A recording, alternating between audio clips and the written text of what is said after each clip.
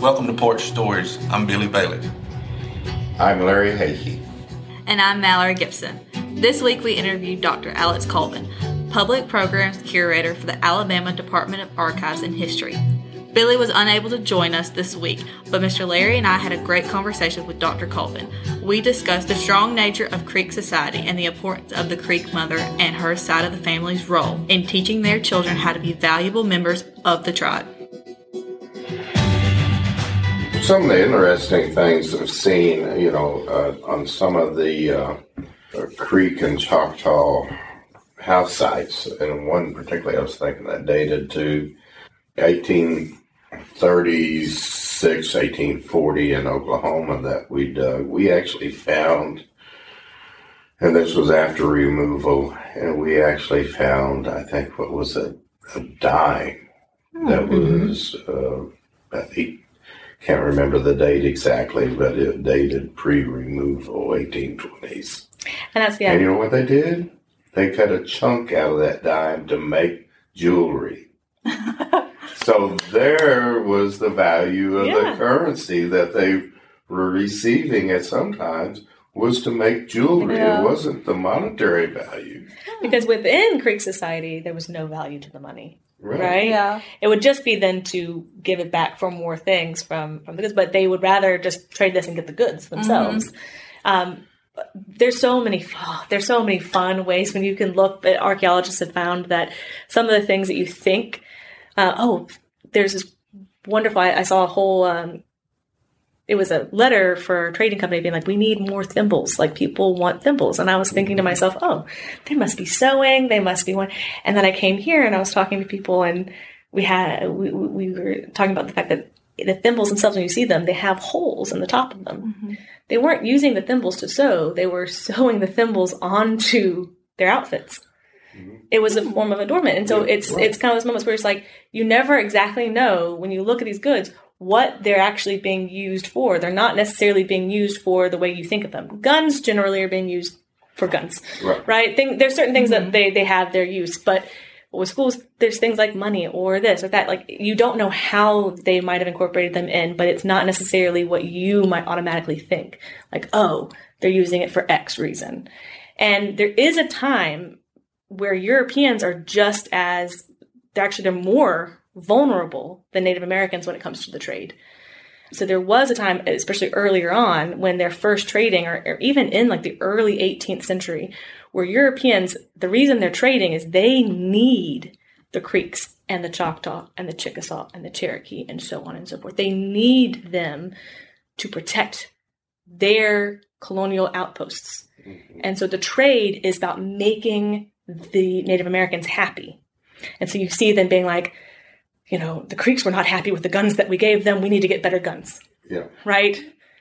Or they're going to start trading with the French. Like, we need to get more of this. They need more of that. So that's why I was reading that one manifest, and it was like, we need more thimbles, because we need to keep them happy. And so the question comes, when does that power shift change? When does the trade stop being, we need to make the Native Americans happy, and become, let's take their land? Yeah. Right. And that shift happens in the late 1800s the late 1700s, early 1800s. So the early 19th century is when you start to see that shift happening where like I said, 7 Years' War is a great moment to kind of, a French Indian War is a great moment to start to really see a shift happening. But it's that moment on is when you start to see it being less about keeping Native Americans happy and more about taking the land. Mm-hmm. Is that, and listening to that and saying, we see the lack of, like you say, the French and the Spanish influence, their lack of influence into the area and working there, that lack of competition was a causal factor in helping to make the shift. Yes. That, again, the value of maintaining Creek friendliness or allegiance, allies to a particular country was lessened because the enemies were gone. Yes. Who they were protecting them from. And that's what historians used to call it, like the playoff diplomacy. And it was that it put Creeks in power because if the British won't give it to you, the Spanish will. Mm-hmm. And the British are afraid that you're going to go to the Spanish. And the Spanish are afraid you're going to go to the French. Mm-hmm. The French, it's like you can just play them all off each other. And you can get what you want, what you need. And everyone is too worried to make you mad. Because if you go and align with the Spanish, you could attack British colonies and could hurt them. Mm-hmm. And so there's that constant kind of fear that allows a sense of power and control over diplomacy in the area. That you're 100% right. All of a sudden, after the French-Indian War, and I keep saying 7 Years' War / French-Indian, they're both the same war, but it's just, in the U.S., we call it something different than the rest of the world. Right. So, but the kind of lack of having the Spanish and the French directly there opened up that there was now only one person to negotiate with, and that was the British. And there's a delay, though, because, like I said, the British is two different kind of levels at that moment. You have the Royal British, who are too tired from the 7 Years' War to start another war, and they don't believe they have the resources or the ability to fight Native American wars on all fronts. And then you have the colonists who are like, let's do it, let's fight them, let's get that land, let's take it all, let's keep... They saw the only limit to going westward was France and Spain. If they're gone, let's keep going. Mm-hmm. That's one of the tensions that leads to the American Revolution. That it's not the only one, obviously. There's also the taxes, but the taxes are because the British are really in debt from the 7 Years' War, and they need money coming from the colonies, so the taxes increase, and all these things start to happen, and then all of a sudden you have the American Revolution crop up. And what does that look like in Creek territory? Well, in Creek territory, you have people who are fighting for the British. They are aligning with the British because they see the crown as the people who are protecting them from these colonists. And you also have people who are traders who are still working with companies who are aligned with the crown. So they are also, like, their families are maybe on the British side because they want to keep that trade going. And then you have people who are aligning with the United States, the future United States. At that point, they were just the patriots. And they're fighting with them because they see maybe they're going to be our better option. The crown was maybe the problem. Maybe they're going to be a better option. So you have kind of almost a civil war happening in Creek territory over what's happening with the American Revolution. Mm-hmm. Afterwards, you have another kind of moment of reprieve because the secret, allies in the American Revolution were Spain and France, right? They were helping out the patriots, not necessarily the French a little bit more overtly. The Spanish were helping fund. So one of the part of the treaties is that Spain got their territories back. So you have a moment there at the early stages of the United States where Spain is also there. And so there's this moment where Creeks are still able to do that playoff system. And one of the people who was actively pursuing that was Alexander McGillivray. So one of the more famous Creek leaders of that era. He is playing the Spanish off with the Americans. He was someone who fought for the British during the American Revolution, so he was not happy that the Patriots won. He was not happy about this, creation of the United States. He did not trust them. His father had been a Scottish trader who was a loyalist and was kicked out after the U.S. won, so he was not happy with the United States being an entity, a thing. So he actually allies with the Spanish at first, and he says, if you can give us the trade goods that we want, we will be your friends. We will ally with you. We will help prevent these Americans from getting into your territory. We'll be friends as long as you give us the goods.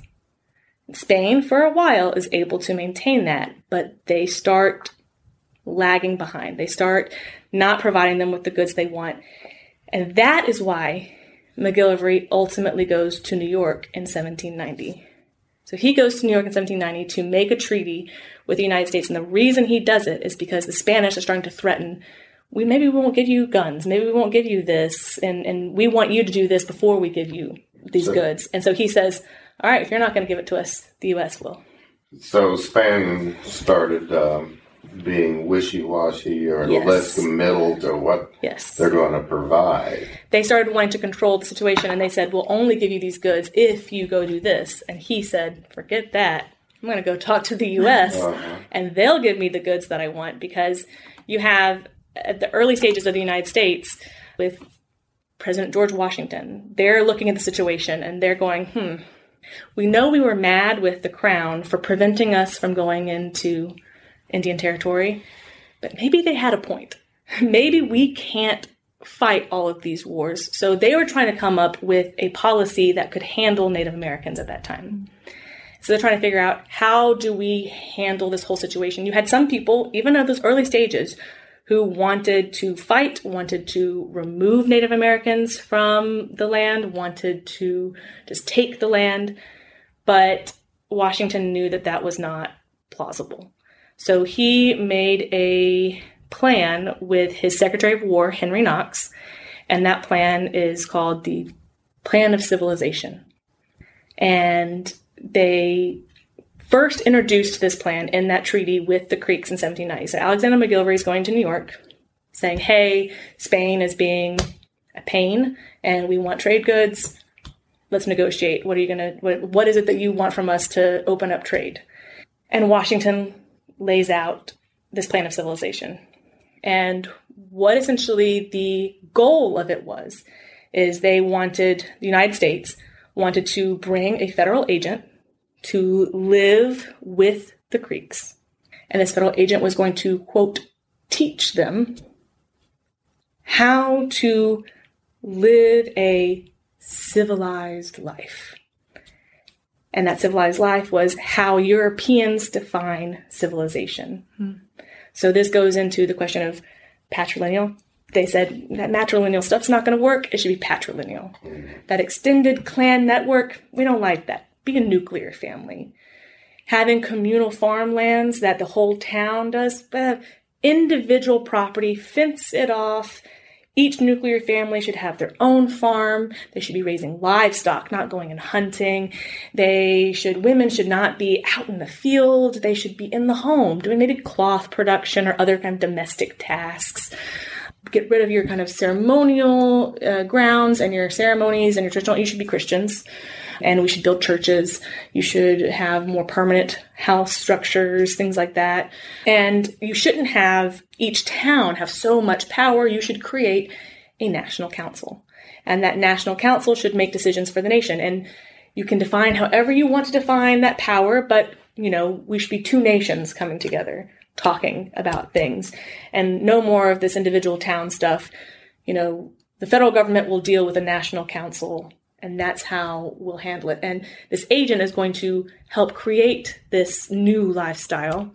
And when you look at it again, you don't want to be teleological. When you look at it from this point of view, that's pretty awful, right? Like that's going in and trying to take apart a society on every level.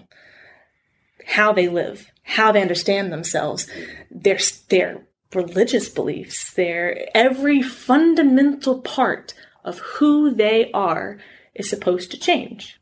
At the time, Washington thought this was actually the most altruistic option because the other option was annihilation or removal. And as wrong as it is from our point of view, from their point of view, they thought they were being humane about it. Humane. And that's really hard to swallow now, right? Like it's really hard to look back and see that as something that would be humane at all. But it was also definitely, from the U.S. perspective, they were not shy about it. They wrote it. You can see a letter from Henry Knox to Washington about the fact that they're like, not only was this going to be better for them, it's going to be better for us too, because half of that territory is hunting territory. If they don't hunt anymore, they won't need it. So we can take it.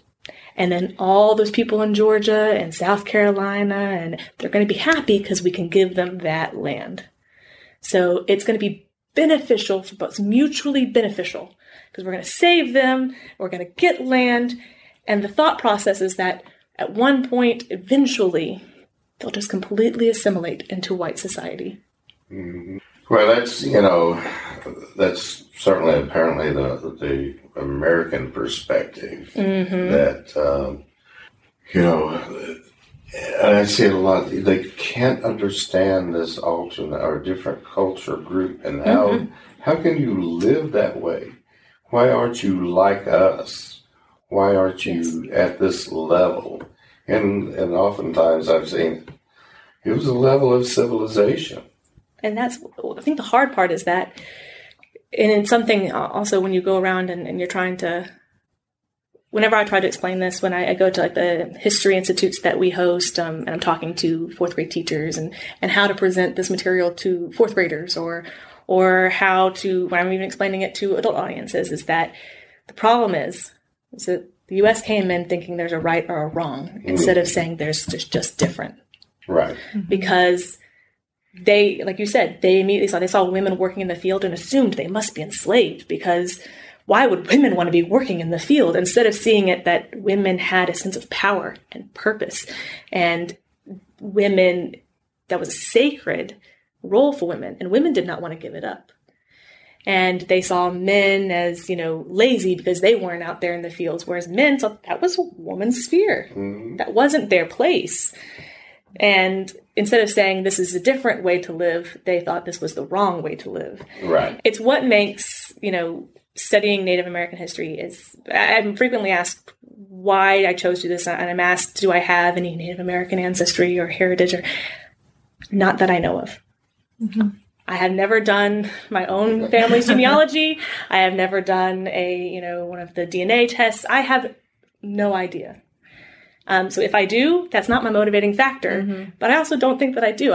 The reason I am interested in Native American history, the reason I think that it is so important for everyone, not just Native Americans, but everyone to know Native American history, is because it makes the rest of U.S. history so much clearer. Mm-hmm.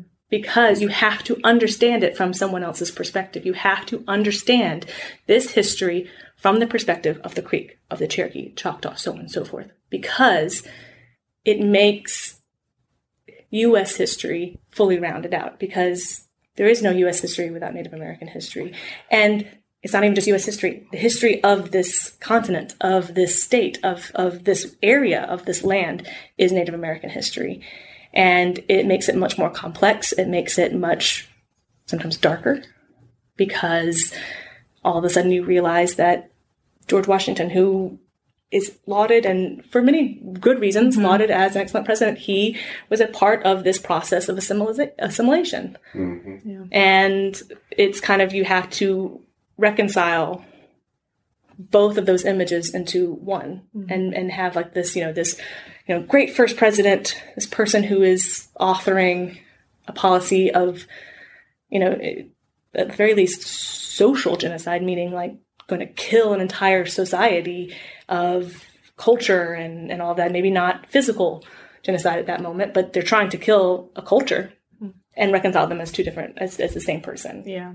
Realizing that person is human, they do wrong, and then they can do great. Exactly. It's a total circle all the time. Yeah, exactly.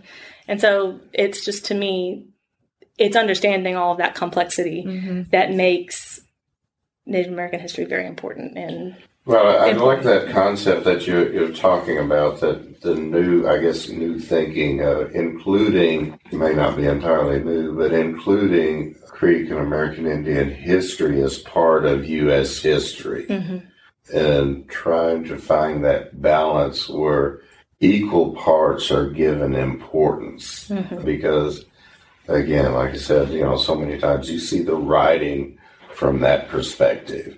You see that description from that perspective, and trying to show that there was something else happening besides that. Yeah. And it's important to know it. And that's where, even going back to that treaty, so we know why the U.S. is wanting to make this deal, and understanding how or why McGillivray and any of the other Mikos who went, and McGillivray himself was not a Miko, but he had several who attended with him. Why did they sign this treaty? Some didn't. Some refused to sign the treaty. Mm-hmm. Some did sign the treaty. And the motivation behind it was, maybe it'll help some people. McGillivray himself was already doing some of the economic things that they were suggesting, but also he, I think, kind of knew they would still have control over how things were. I mean, after 200 years of trade and how they controlled how it affected their society, that was still going to be the same case. Sure, you can come in, preach to us about this and try to force us to do that. We'll still adapt it to our own society however we want to. Also, they wanted the trade. Hands down, they wanted the trade, and they were willing to sign this piece of paper and say this as long as they got that piece, as long as they got the trade for it. Mm-hmm. And went back, and the Spanish were much more willing to meet prices when he returned back home. And McGillivray got in a lot of trouble when he returned back because some people were not happy with it. But some Creek people were not happy with the treaty that he did. And so he died soon after and was not necessarily, lauded at the end of his life for his decision in New York. But that starts this whole process. In 1790, you kind of see this moment of like setting the scene for what happens with the Creek War, as that's kind of the beginning moment of like the direct causes for the war. Mm-hmm. Yeah, I know there's some of the other things I've seen. You see that Treaty of New York being promoted and emphasized in other negotiations. Mm-hmm. It's almost as if that Treaty of New York was the foundation and everything else was trying to get that treaty enforced, the provisions of it coming through. And, looking at some of it, it seems like, too, that from the Creek perspective, it wasn't just perhaps entirely maintaining a good trade relationship and having the goods, too, but trying to hold a boundary line. Mm-hmm. I know Treaty of New York wanted a boundary line drawn. Well, that way, the Creeks have given up part of their lands on the other side, but it also establishes, at least I would think the Creeks are hoping it established, this is it. Yeah. You do not cross now. Whereas it was maybe a loosely defined boundary. And it was, McGillivray is actually one of the ones, that I mentioned earlier, right after the 7 Years' War and even with the American Revolution, there was that Treaty of Augusta and the arguments over, where the boundary was. Mm-hmm. A few towns had signed a treaty and given up stuff. And he was actually one of the people who was the most angry about it. And he was the person who really kind of was a big leader in the Oconee Wars of trying to get that land back, saying like that was not approved. Mm-hmm. He was saying we should all agree on when we give up land and just kind of stick together. Someone who was kind of pushing for that national council kind of thing. He also was upset because it was like all of a sudden this land's going, and in some ways he didn't have control over it, right? So there is self-interest as well. That, mm-hmm. Hey, I kind of want to be a leader of the Creeks, and I'm telling the Spanish here that I have control over everything, and y'all are making me look bad. Mm-hmm. But it was a degree to where that was another huge part of it, is that treaty it sets a boundary line, but beyond that, it makes it clear that on the Creek side of that boundary, the Creek are a sovereign nation. Right. Yeah. They are a sovereign nation, and it even says, if U.S. settlers, this is them again, lack of better word, try to cross that line, if they get punished, they get punished. Mm-hmm. They're crossing into a different nation. It's enforcing kind of the idea that, and I think you're 100% right. I think that one part of it, again, there's the good and the bad with the treaty. Plan of Civilization is one of the things that sets apart. And you're right, it's the first one. It's the first treaty that Washington negotiates, period, as president. And so it's a very important treaty overall, just in the history of George Washington and politics at the national level, federal level. But for it does set, it sets trade, it sets that boundary. It says outright that within that boundary, the Creeks are a sovereign nation. Mm-hmm. There are secret articles, and one of them, and this is one of the problems that happens, the secret articles maybe got released. So people found out about it. But one of the secret articles was that the United States was going to educate Creek youths. And actually the very first Creek youth chosen to be educated was McGillivray's nephew, again, matrilineal. His nephew was left with Henry Knox and was educated in Philadelphia before he returned back to Creek territory. And so you have kind of like that. So he's looking out for the next generation. He's trying to make sure the next generation is taken care of by ensuring that they'll keep educating Creek youth and hopefully his family. He's hoping that's going to be beneficiaries of this frequently. And he gets, a rank as brigadier general, things like that. There are personal things for him to sign and reasons for him to sign. But the treaty itself is also very important for that kind of recognition that the Creek are sovereign. That means the federal government are the only people who should be dealing with them. Right. Georgia cannot deal with them. States on an individual level, they can no longer deal with them. And that really makes states upset because they wanted to keep doing these, backdoor deals or trade and things like that and get more land.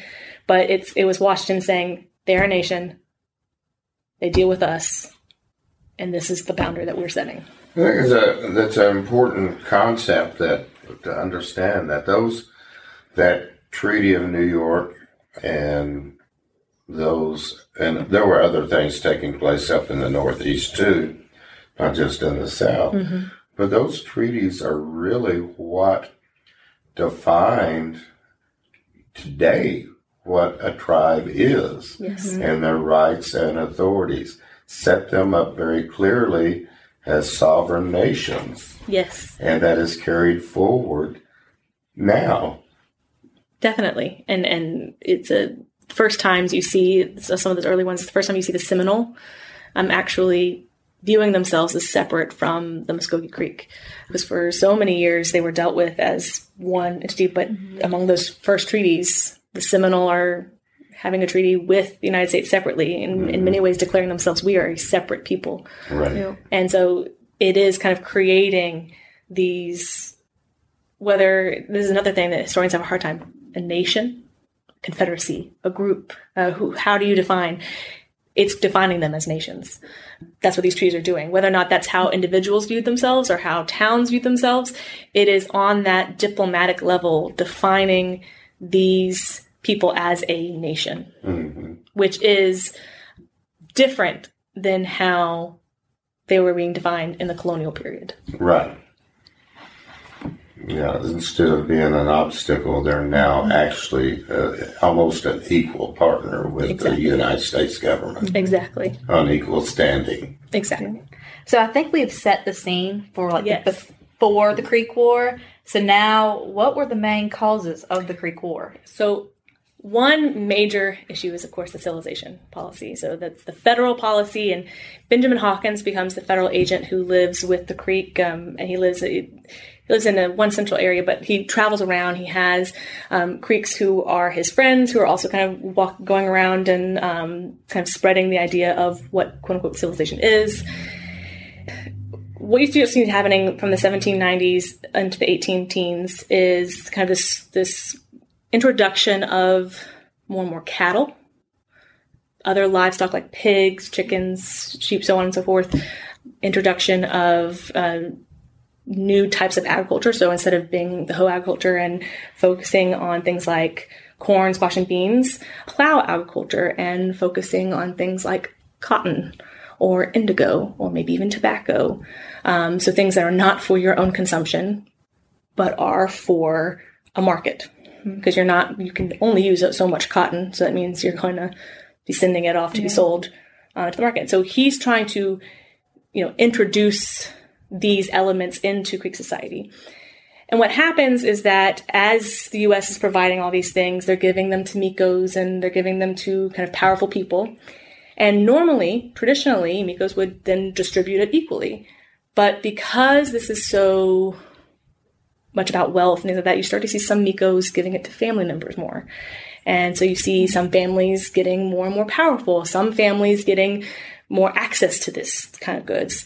You start seeing some people moving away from the town to have a plantation, right? So to have something that we would call plantation where they're farming more cotton or other goods. They're still connected to the town, but they also have this kind of separate property that is owned by the families. This is where it's still kind of Creek. It's owned by their family, but it's maybe separate from the town. Mm-hmm. But you also start to see a wealth divide as some people are getting wealthier with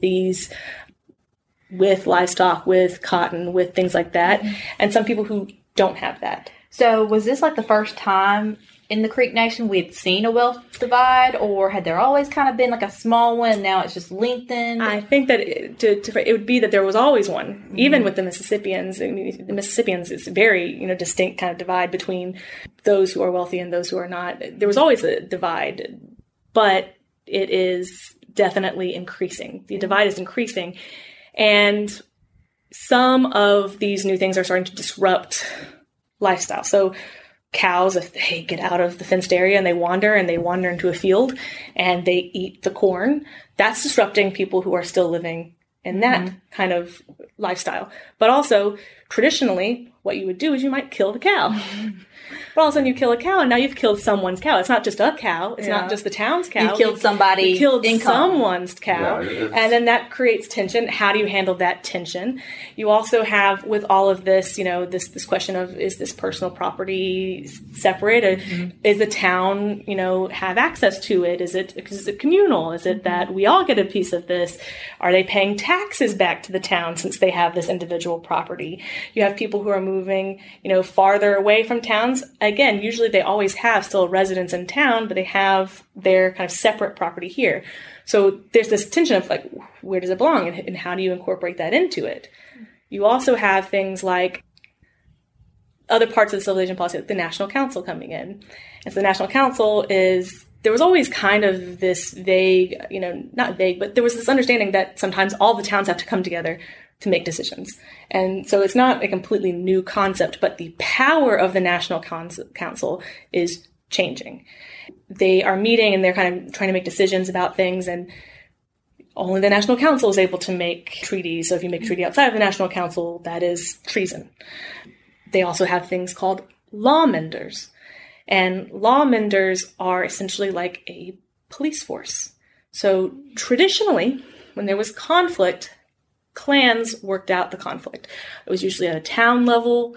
Sometimes it could have gone between towns, but it was usually clans who worked out how to handle something. For example, the kind of biggest example is the question of murder, right? Or even even if it's accidental death, but the loss of a life.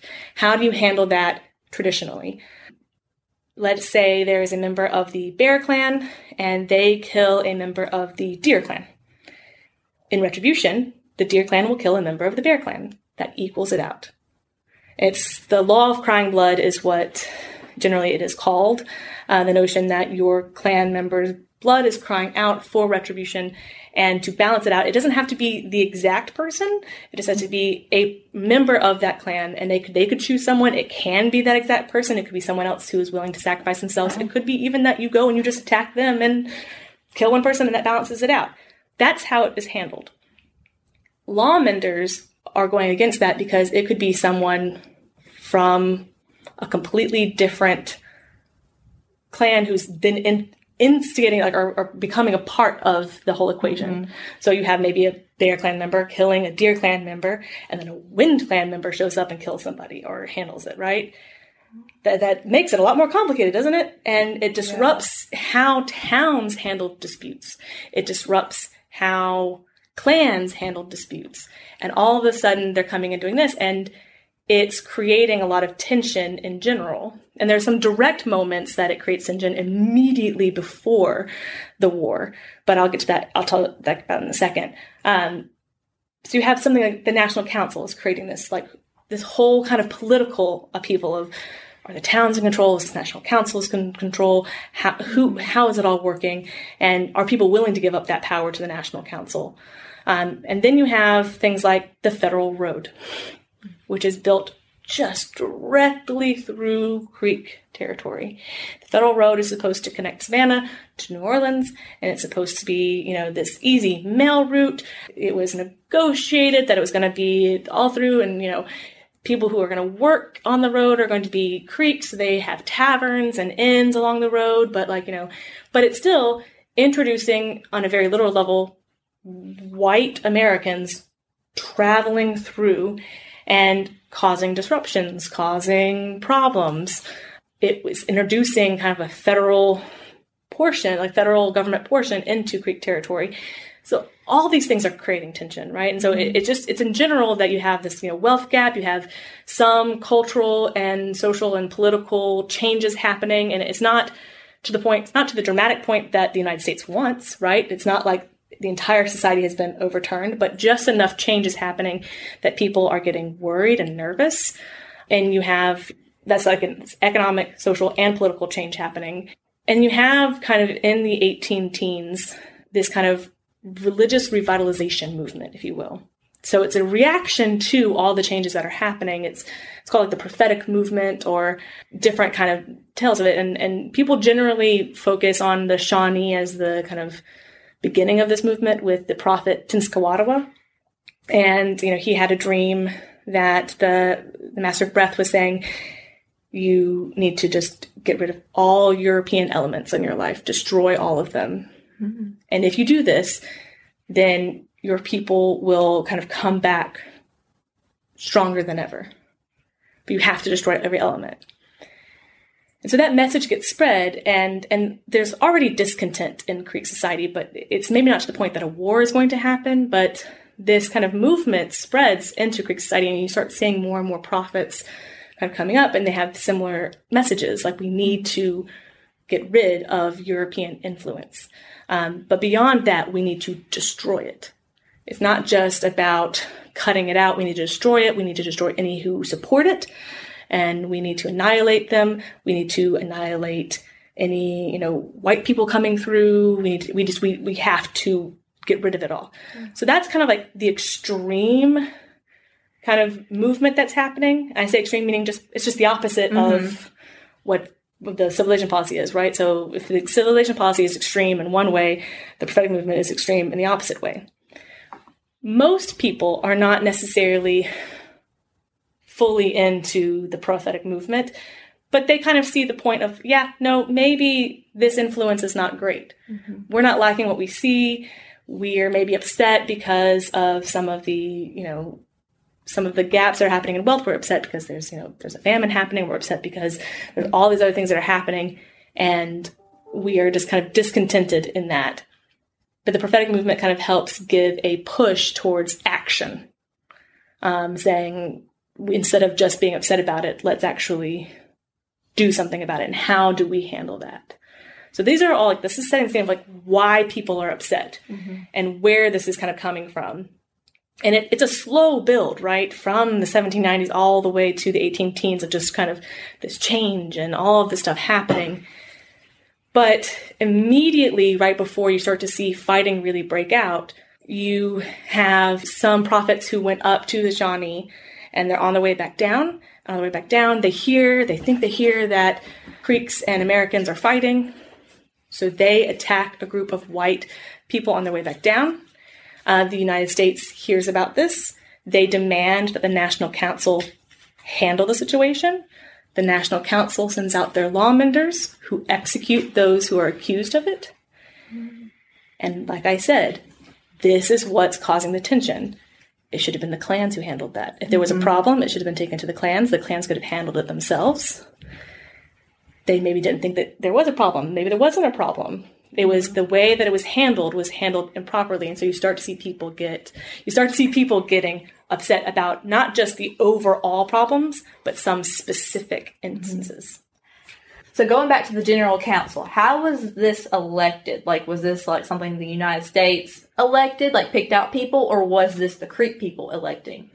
The kind of idea of it was something encouraged by Benjamin Hawkins and the United States, but it was an entity, and like I said, it's something that in general you could have seen happening even before civilization policy. In moments of great turmoil, maybe there was a council called where all the towns would send a representative, usually maybe the Miko or their second or so on and so forth, who would go kind of to discuss big issues. It was kind of, I think, before you see Benjamin Hawkins coming in, it was like an emergency level, right?